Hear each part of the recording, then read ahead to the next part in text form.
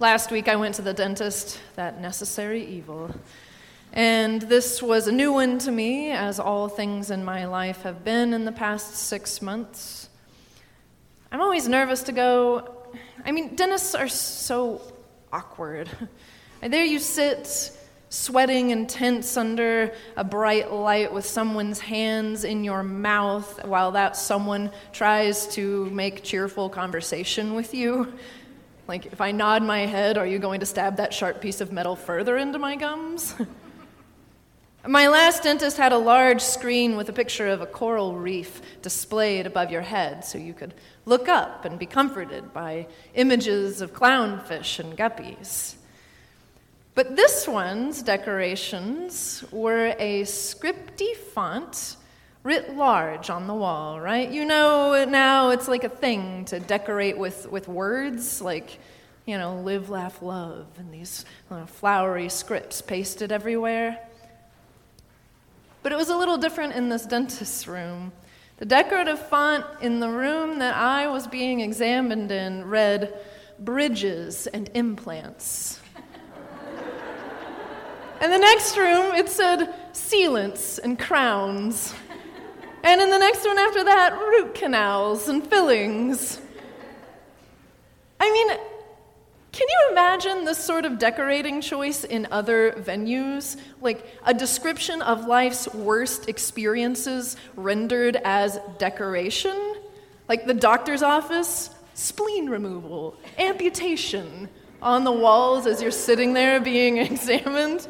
Like you go to the accountant's office and it says, back taxes and bankruptcy around the large. The airports are like strip searches and moving walkways. Like, it's a bizarre thing to do, I thought. The juxtaposition of these two images was jarring, to say the least.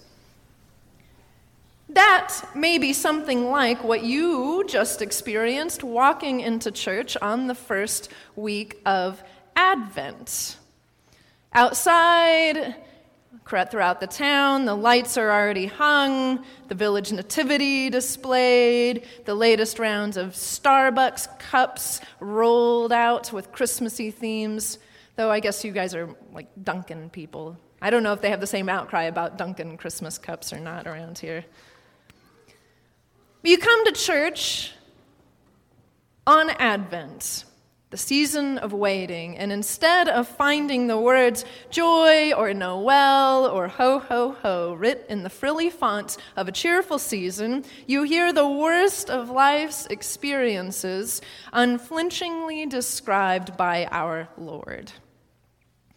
Jesus says there will be signs in the sun, the moon, and the stars, and on earth distress among nations, confused by the roaring of the sea and the waves. People will faint from fear and foreboding of what is coming upon the world, for the powers of the heavens will be shaken. This is hardly the cute little baby already ensconced in the manger a few blocks away from us. A jarring juxtaposition. I like this about us. When everyone else rolls out the garland, we roll out the apocalypse every single Advent. We begin this season with the end of all things, the coming of the Son of Man in glory and power, and we move backward chronologically, eventually arriving at Christmas to the arrival of the infant King. We move backward from here to John the Baptist, and we spend a couple of weeks with him until we finally get 1 week of comfortable ground where Gabriel visits Mary. I like this about us, the way we prepare for the greatest hope we have as humankind. Because there is indeed great hope in this movement, even in its scenes of desolation. I like this because I could not abide by a hope that asked me to focus only on the flowery letters. I could not endure a hope that could not encompass the reality of strife and anxiety and fear in this life. A hope that cannot hold all of what Jesus describes to us is not hope. It's wishful thinking, and denial, which lead us to a bad theology that puts root canals into script and attempts to pass them off as a pleasant scene. I mentioned to you a couple of weeks back that apocalyptic thinking is a way of describing actually the here and now, though we often don't see it this way. All right? When someone loses a lover and describes the light going out of the world for them, we know it is not because the lost lover stopped paying the power bill. There's an emotional resonance to these words of Jesus today. Apocalypse means revealing. It reveals the truth of what underlies our lives, the truth that can evade our notice because of the chaotic nature of life, like Jesus is describing. And I think most of us do actually lead fairly chaotic lives beyond the obvious political and environmental realms. Busy, stressed, barely making ends meet, raising children, taking care of parents, battling illnesses, fighting through traffic, facing our own mortality. This time of year ratchets it all up a notch, adding more debt and activities to an already overtaxed life. The sensations that Jesus described aren't so unfamiliar, are they?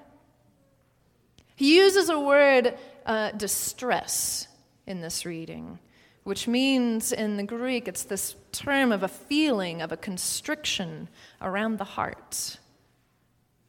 I know that feeling. The anxiety and tension in the body itself, the perplexity, confusion, and even occasionally panic, the sense of not being able to draw a breath. Far from being outlandish and far-fetched, these apocalyptic predictions may describe pretty accurately our world and how we'll move through it and live in it.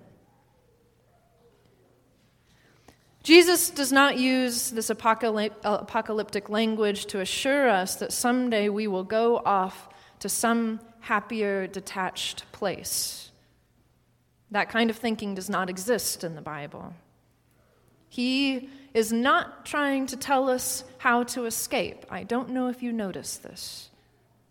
He's trying to tell us how to live in these times with these sort of feelings. Wait, Jesus says, for the Son of Man is coming. He says our waiting must look differently than the world's way, with the anxious pacing, the clenched jaw, the nervous activity, the tight throat. Jesus says when you feel this, lift up your hands, lift up your heads, stand up straight, keep your posture open, your heart open, stay alert, he says.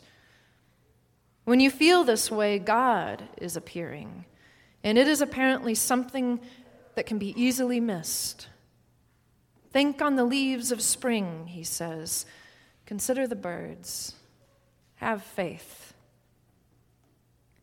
Brené Brown says that she always expected faith to be like an epidural, something that was there to numb the pain that she was going through. But she discovered faith was more like a midwife, someone saying, "This is going to hurt. Now breathe. Keep your head up. Life is coming into the world. Breathe."